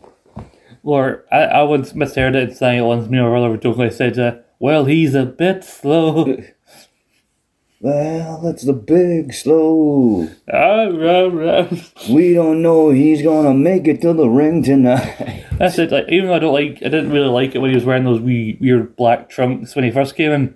I do feel like there's something about those trying to make him seem taller than when he wears a singlet like this at this point, because there's a brief period where despite being 5 £500, this kind of made him look more like compact when he wore those singlets like that. I didn't realise it was... I said it was his birthday the other day or today or whatever it was. I didn't realise he was only 51. Yeah, because he was still fairly young when he debuted. Now he's still like in his 20s, I think. Yeah, I thought he may have been. I didn't think he was like ancient or nothing. I thought he may be a little closer to 60. Yeah. Well, I think for a guy with the condition that he's had because of that size, I mean, I don't think he's got gigantism. I mean, he had something on his pituitary gland that caused it to grow. He had that thing removed, but obviously the growth stayed at a certain thing, which made him larger than everyone else. But so that couldn't be fixed. But at least it's helped help him live longer at that size than other people of his condition might have had. Oh yeah. I heard that. I watched a short documentary about the Big Show. Sorry, just to throw that. That's kind of cool. But that's just the facts. So Big Show looks a bit compact there in his V singlets. Yeah. But he throws some people around, chokeslam. Like, I joked about how he had to go back to WWE on a SmackDown pod to lose weight, but also he had an attitude problem. Like, well, a guy in his 20s got hired by WCW, gets 2 reigns with the world title in his first year. Like, and he's get paid all this money. Then because today, if they build him up, they give him the title at some point, then pay him all the money, but they don't do much for him. Of course, his attitude's going to be shitty. Aye. And it took him a while. I think he said by 02 he eventually kind of sorted himself out. But, hey, Kane comes in. Kane manages to eliminate Big Show, just lift him out, like, come here, just drop him out. There you go. They always say in Rumbles, how can anyone eliminate the Big Show? And like you think, oh, it's going to take all these men to struggle and get the Big Show out. It's only ever taken one man in the history of the Rumble to ever eliminate Big Show every time he's been in it. How are we going to eliminate the Big Show? By, eliminate them? Over the top rope, the same way you save everyone else. Yeah. Then He's not that impressively big. Kane doesn't get a chance to really run wild that much because after this he gets a stunner and then gets Angle slammed out. And I'm not annoyed about this just because, Kane's my guy. But like, he's coming here and he's very vest top. Yes. With a mostly black with a little bit of red in that mask. But this is the year right after that record set and run. And he just gets tanned, basically. Eliminating 11 guys. I think the previous record may have been 10, which is was tied between Hogan and Austin. Mm-hmm. I think Hogan was in either 89 or 90, and Austin was in next 7. Mm-hmm. There's his run, gets to the final 2, has a big thing with Austin. I think he was lasted from number 6 all the way to the end of Kane in the 01 Rumble. That's pretty cool. And then you mention it, and then the next few years, this would be all Kane would do. Like, they mentioned, remember what he did in 01? Run away a bit, a few jokes on, a few eliminations, someone throws about.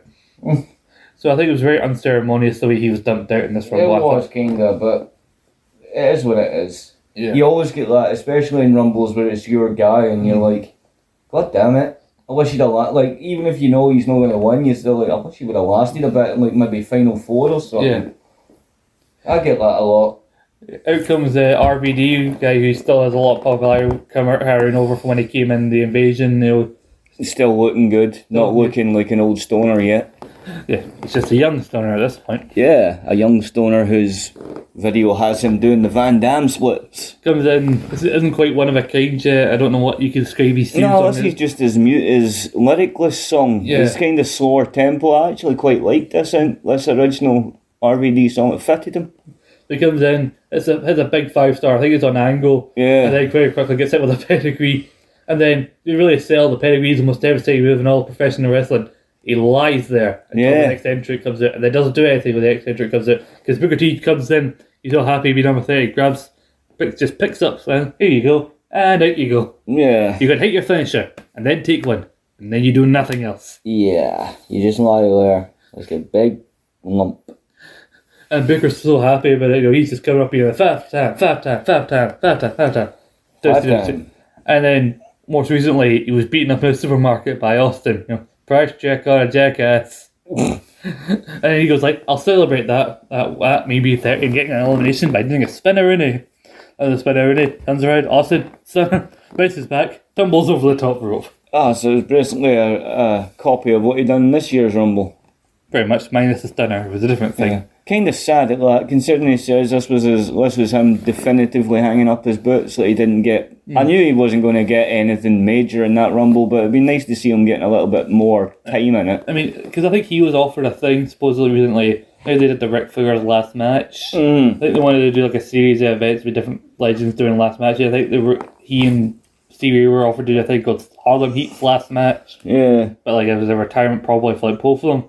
But Luger's like, I never want to put a definitive thing on my career. I just want to like go out quietly, do a thing, like come back. If I come back occasionally, do a match. If I never wrestle again, so be it. But if I come back, I don't want to put a thing on it and then come back later and say, oh, you broke her. You said you were retired. Yeah.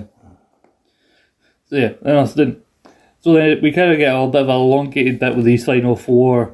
And Austin trying to eliminate Perfect. Then Angle sneaks up behind him and eliminates him. Yeah. And yet, despite the fact Perfect was dangling there, not doing anything. It said, it's graded online, Mr. Perfect and Kurt Angle eliminate Austin, and even see everybody's all like, Austin is angry at these guys for eliminating him. Like, Perfect did fuck all. Yeah. Perfect didn't do nothing. He drags Perfect out, he starts battering him, then Angle has to come and save. They both try to beat up Austin, try to get him to go away. Austin comes back to a chair, batters the with headshots to the chair. Fucking dick. Sore loser, Steve Austin. No, if I ain't losing, I ain't going out without a fight. Oh, chair shot for you. Chair shot for you. What? Chair shot for you. I'm not going out with it being pissy. Aye. I'm throwing a wee huff. And then just wait until I get to 2003 with these the huff I throw in. I will be like, screw you guys, I'm going home. Angle decides to end his little alliance with Mr. Perfect and try to eliminate him, but Perfect stops him.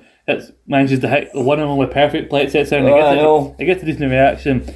But then Triple H manages to throw Perfect down to Triple. I always love I think because I had the 2004 Rumble on DVD, right? I was watching a video. I was watching an extra clip. It was Pav Harrison talking about the Rumble and creating it, and they spliced it with different clips from different Rumbles.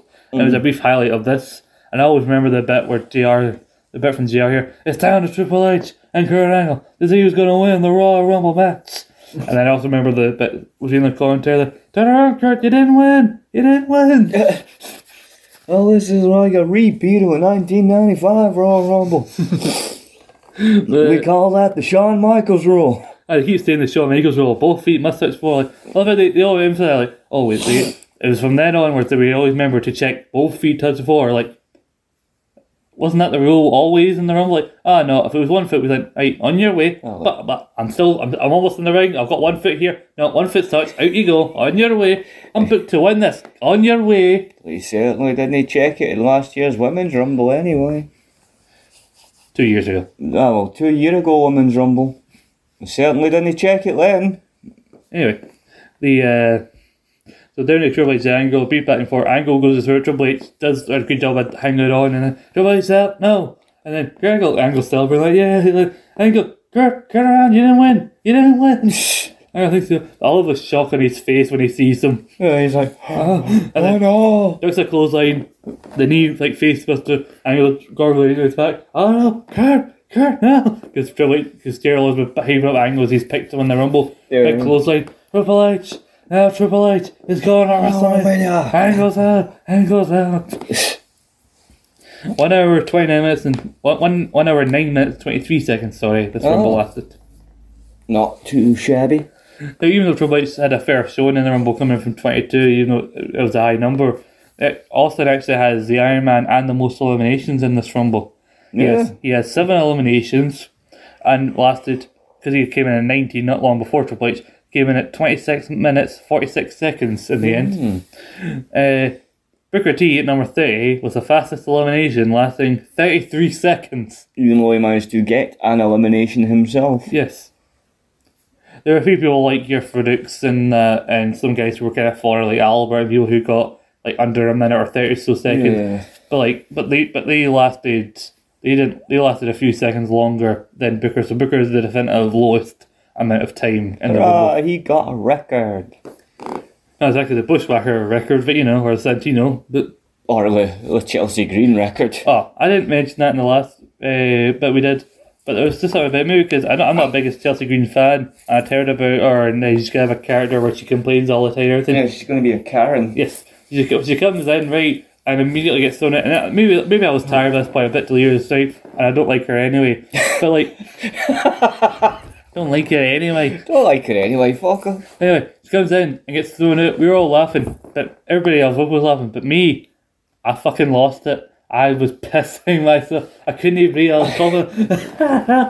It's like I was dying. Like you get through it, yeah, guys. Like those tears coming in my face. Like, I don't know why. Those things that happen to them, they get you. You don't know why it makes you laugh as much as it does. Like, maybe it's not even that funny, but like for some reason it makes you just die laughing. Yeah. Oh, it was so good. That was, do you know the last time that happened to me in a wrestling sense? Yeah. See, before Austin Theory became cool. Yeah. And he came pure running down with his money in the bank, only to get punched in the jaw by Tyson Fury. That had me gutted myself, especially because that was the same fucking pay-per-view. Well, fucking Brock picked him up, F5'd him on top of the damn briefcase. And then Roman Reigns looked at him like somebody scraped off his shoe, like, you fucker, and then picked up the briefcase and hit him with it. Theory was getting all kinds of shite left. Oh, yes. But now he's cool. I'm assuming Triple H taking a say, like, I went through a tough period of time after the curtain call. I'm going to tell you what they said to me, Austin. You have to learn how like to taste the shit, because you're going to be eating a lot of it. Yep. Yeah. Triple H, what we talked about in the part 1, and a lot of people said online, 21 years before Cody wins and Triple H books his very first Royal Rumble was creative. Basically, Triple H came back after a long hiatus of being injured to win the Royal Rumble going into WrestleMania. Books somebody, he come back from a long injury and win the Royal Rumble to face a guy at WrestleMania who has 2 belts. And after however many years of the barbershop incident was, Shawn Michaels books the exact segment on NXT. Pretty much. It was early January of '92. Well, Yeah. maybe even taped earlier, but they only came out right before the '92 Rumble because you remember when we reviewed Oh, that? yeah. They show the footage as if it's just happening. That's why Marty's not in it. He's selling the injuries. Yeah, and she was like, Jenny, you should be thanking me. I mean, technically, I saved you 29 on ass kickings. 31, Oh. I think. 31 years. 31 years. Well, if it was January '92, it's 2023 now, so 30 and then plus 1. 30 plus 1. Yeah. Because sometimes I forget it's not 2022 anymore. Not plus 2, plus 1. Only 1. 1 extra year. To go full system. 2 extra year. No, you got too far. Oh. Anyway, No, ha ha ha. we made that comparison in the first part, but yeah, Triple H wins the Royal Rumble. Overall thoughts on the Royal Rumble, because you spoke very highly before we did this review of this Rumble match. I love this Rumble. Mm-hmm. I do. The only thing that I take from this Rumble in a negative, Uh-huh. and it's not even really a negative, it's just because he was so good at playing a heel, Uh-huh. is William Regal beating Edge at the time. Because even when I saw that Rumble, the first time I saw it, I was like, God damn it, why did you have to win, you prick? I was looking for more your overall thoughts of the Rumble match before we get to the overall pay-per-view. Oh, well, the overall thoughts of the Rumble match, I thought the Rumble match itself was pretty awesome. Yeah. There was a couple of, like you say, a couple of weak spots here and there, but overall it was a definite double thumbs up for me. Mm-hmm. You know, what about you? So you're giving the overall pay-per-view a double thumbs up, are you? Oh, yeah. Because, like, the matches, Yeah. I loved the matches. Like I say, because at the time, Edge was my boy, man, and I mean, I'm long hair and Rob Zombie and all that. yeah, I'm a Scotsman, and Regal was a wee English bobag. I was like, yeah, cheating prick hitting Edge, man, he's gorgeous, you know. What you winning for, you prick? You talk about English and like Scottish, like there's, I think Regal said he would always wind up people in Ireland for being, because he was English and everything, and he had that long feud with Finlay and WCW and everything. But like he went to a show in Ireland and he was taking the piss out of the crowd and everything, and he goes, I had to stop doing my usual stick, he said, because somebody did a heckle that beat everything else, was better than anything I could have came up with. He goes, someone shouted out, Regal, you are worse than 400 years of tyranny. Did that break him and make him giggle? One of the few times he like that was pretty good. You know, like that was a good one. He got me that one. Yeah. Do you think he had the same look on his face when we played his old music that time? Probably, yeah. He's a man.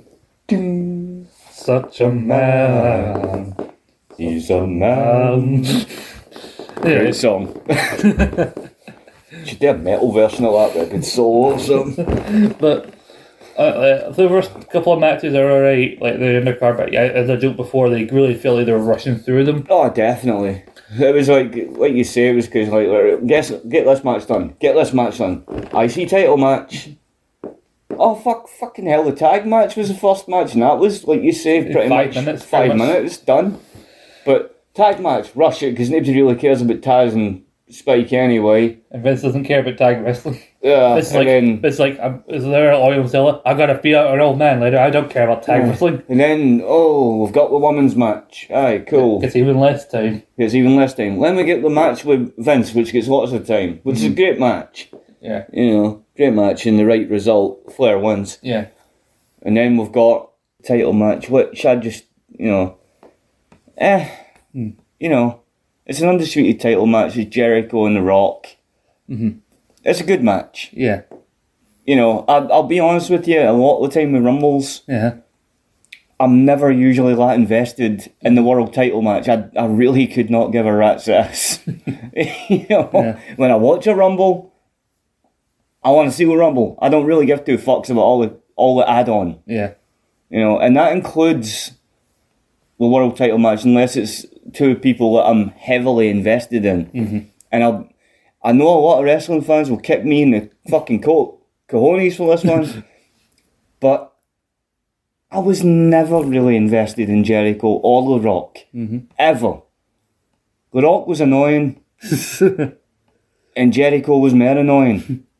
I never liked either. The only time I was ever invested in Jericho is when he made his debut. Mm-hmm. After that, he was just the same as a fucking wrestler. I couldn't give a fuck. And The Rock, The only time I was invested in The Rock is when he was cutting a promo. Other than that, could not give a fuck. I honestly thought there was a million better wrestlers than him. Yeah. You know, great personality, fantastic at promos in the ring. You know, couldn't give a fuck. Couldn't give a fuck about him. Couldn't really give a fuck about Jericho. Grand. You know, Shawn was better than Jericho. But then you got the Rumble match, which I do admit is a fairly underrated Rumble match. Hell it is. Yeah. You know, I mean, you've got the beginnings of Billy and Chuck. Yeah. You know, And that alone, Jesus. But and that would lead to Rico, yay. their personal stylist. Nothing bad would ever happen during this Billy and Chuck time Nothing together. nothing bad would ever happen apart from their wedding No. or their commitment ceremony. Yeah. And that thing that I am not going to end up ranting about, but you know my problem. Yeah. Worst goddamn entrance and they win. He says he's not going to mention it, then he does. Well, I've not mentioned it in the way that I usually would. We'd still be going until tomorrow if I mentioned it the way I usually do. I mean, you don't have time for that. Yeah. But yeah, it's a fairly underrated Rumble, I think. Like, people only remember like the fact, Triple H came out from Engineering 1. They don't remember much else. But like, because like the back Yeah. half is like got a lot of stars in it. And We don't remember things like The Undertaker destroying fucking the Hardys and Maven. We don't remember the little bit between fucking Christian and DDP. We don't remember fucking like Goldust. big entrance. We don't remember like Perfect's return. Like there's a bit, like there are bits where like they sprinkle some big guys in there, but then save a lot for the end. But like it's to fill Yeah. up again, that old classic, fill up the ring a little bit. Oh, but some gets a bunch of eliminations there. I did think that was kind of funny. Like, see, what you would call their big guys. Yeah. For the most part, they saved them yeah, for the end. right until the end. You'd think usually with a Rumble they intersperse the big guys, like, because you know how your Rumble usually has that way, like, starts out little bit, they throw a couple of guys out, then it fills up, then it empties a bit, and then it fills up, blah blah blah. Usually when it fills up, they intersperse that by they strategically place their big guys to come out and get a big pop and maybe throw 3-4 guys out in a trot.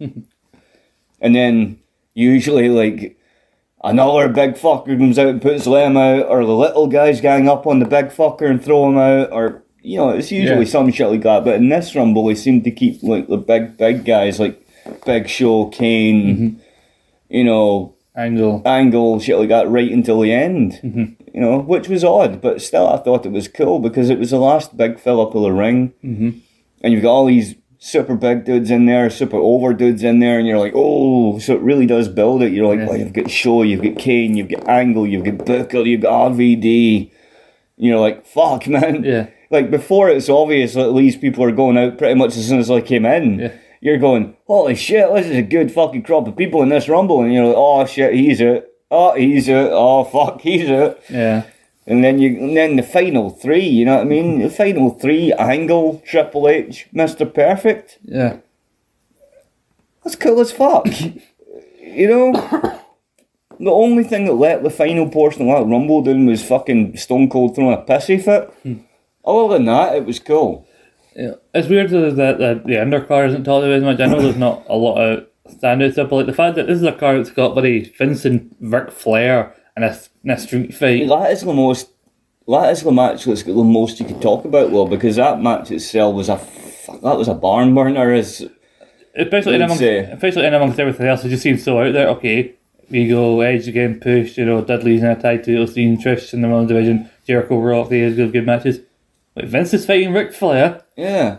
And the thing, you know, the women's match would have been a lot better had it not been for the weird way it played out. Yeah. You know, because Trish was good in this match, you know, and Jazz. Jazz, she was fighting out. Jazz was good in this match. I almost said Jacqueline because she was the The referee. thing, see, the referee annoyed me. She seemed like confused as to where her spots were or what she was supposed to be doing, because there was certain points during the match, like you look at her and you go, were you supposed to be doing something there? And then you never done it. You know, you're like, I don't think she was a good guest ref. No. And I think that Jazz and Trish were brought down because of her shitty officiating. You know, because I hated that part when she looked like she was going to get into something with Jazz. And then she didn't. Yeah. And you're like, the fuck are you doing, woman? Do something useful. I like, be a ref, be a cunt. Don't try and be both and get both of them wrong. I do really think there's a lot to enjoy with this. It's worth going back and watching, not just the Raw, but the undercard as well. I think I'll give it I'm being more generous and give it a thumb and a half, because I don't know if there are some things I'm not as into as you, I don't think, but like I really enjoyed the Rumble. I think I've admitted before, I think the O2 Rumble match itself is underrated, but I think given the whole pay-per-view watch is definitely worth your time if you've got the time, and given about that this is a Rumble, it's the last ever, as I said before, last ever WWF Rumble. That's at a very unique time for the company. The invasion is wrapped up. Interest is going to start to go down a little bit over the next couple of years. They're going to make the transition to WWE and everything. There's a lot going on. Isn't this the transition properly into the ruthless aggression era? Yeah, because again, I've often said we should talk about this. We've talked about doing this in our show about those little periods where you can't really define them by any era, and I think Invasion and this first half of O2 you can put in there, because Ruthless Aggression is credited starting after the WWE transition in an episode of Raw in June, where I think maybe before Vengeance, where Vince McMahon comes in and says, asks everyone to step up and says, "Show me ruthless aggression," and all that. So, just out of curiosity, if you know, how far on from this Rumble, well, actually, how far on from the WrestleMania does John Cena debut? I think it's after. I think it's maybe between King of the Ring and Vengeance, because he debuts as a prototype, right? Well, it looks like the prototype. He's wearing a prototype here, but he's just called John Cena. Yeah, but he just comes out to generic rock music, right? Yeah, and because I see between King of the Ring and Vengeance, because also I think he comes in around June, but it's the fact that he wrestled his first pay-per-view match on Vengeance against Jericho. So he has to be in around there at least a couple of weeks by the time he gets that thing to build to that match with Jericho. So when Cena wrestles his first pay-per-view match, is that generic Cena or rapper Cena? Yeah, generic Cena. He wrestled a couple, I think this and a match at the UK Rebellion show in October. He wrestles as Bruno, and then I think around a few weeks later he starts doing the rapping thing. The hipping and the hopping and the rapping. Well, I think out of the four OVW, I think Lesnar debuts first, because he debuts the night after Mania. Then I think after Management, when they start off, testify, Deacon Batista shows up, and then Randy just randomly shows up one day on SmackDown. Randy, bro. But yeah, so again, like I said, it's very interesting. So I'm gonna give it a thumb and a half, because I think it's still a solid show. I really hope that's not a thing when he comes back. Who knows?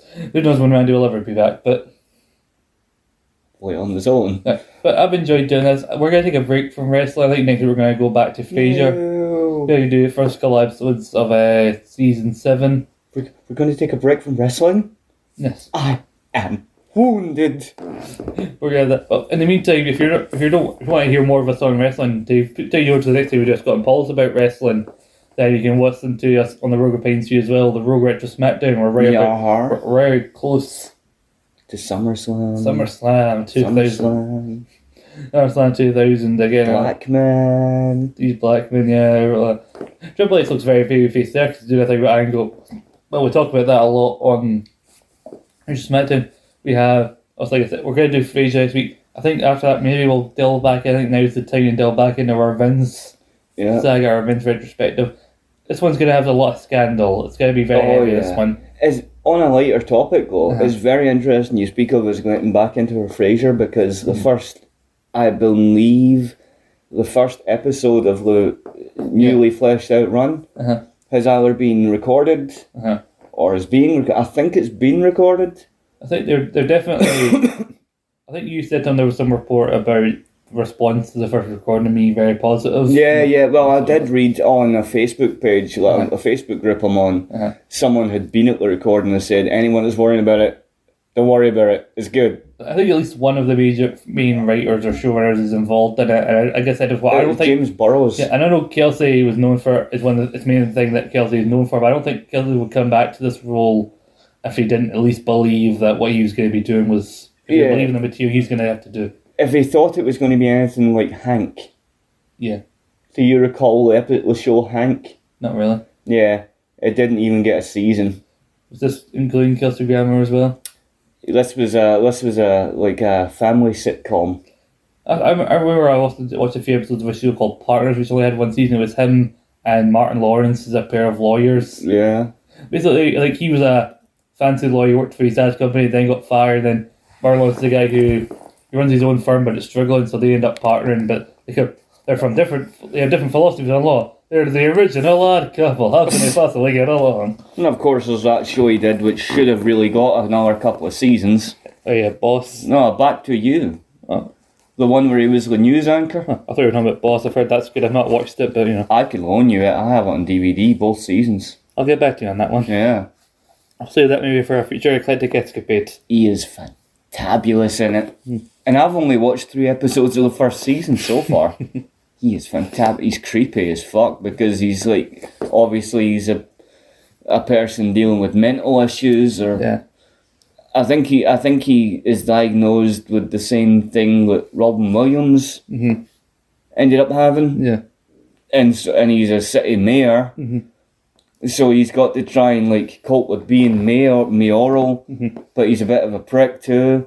Also with the fact he's got to deal with that, and like you can tell like from the first few episodes that that's starting to creep into his psyche, and he's getting a little, you know. So it's no surprise he won an award for it because he's great in it.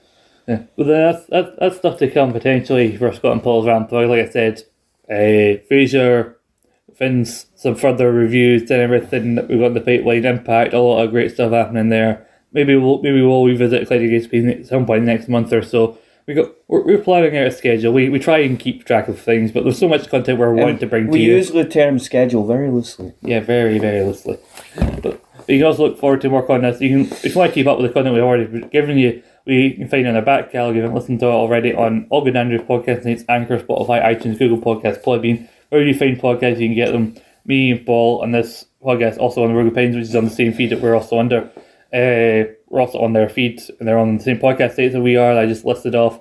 There's a show that we're doing Rogue Rich Smackdown there. There's also a show that Nathan does called Mass Debaters, which me and Paul are going to be on an episode on. We're going to be on an episode of that soon alongside Nathan to help fill in for just one episode. So, us 3 are going to have to debate together at some point in the near future. Maybe it's out by the time you listen to this episode, maybe not, but I'm never going to not make that joke. That's going to be a fun old show. We're going to make that joke several times in that episode. It's going to be a very energetic show. The one rule is just at the end, no eye contact.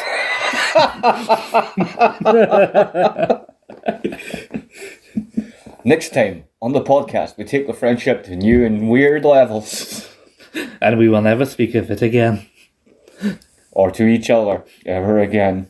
To keep up with all that content, well, like I said, like and subscribe to any of those podcasts and platforms you choose. Leave a rating review of your chosen platform if you can. Like us on Facebook, facebook.com/realmpodcast, or follow us at SPM on Twitter. Follow Rogue Opinions, Rogue_opinions on Twitter. You can get me at Scott McLeod96, Scott McLeod 1996, if you feel so inclined. I'm just, I'm like an auctioneer. He's getting there.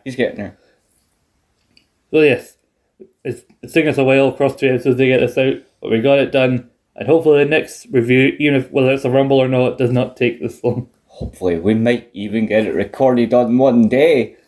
Who knows? You know, the future is... But then the next pay-per-view on especially on the Rogue Retro thing, Yeah.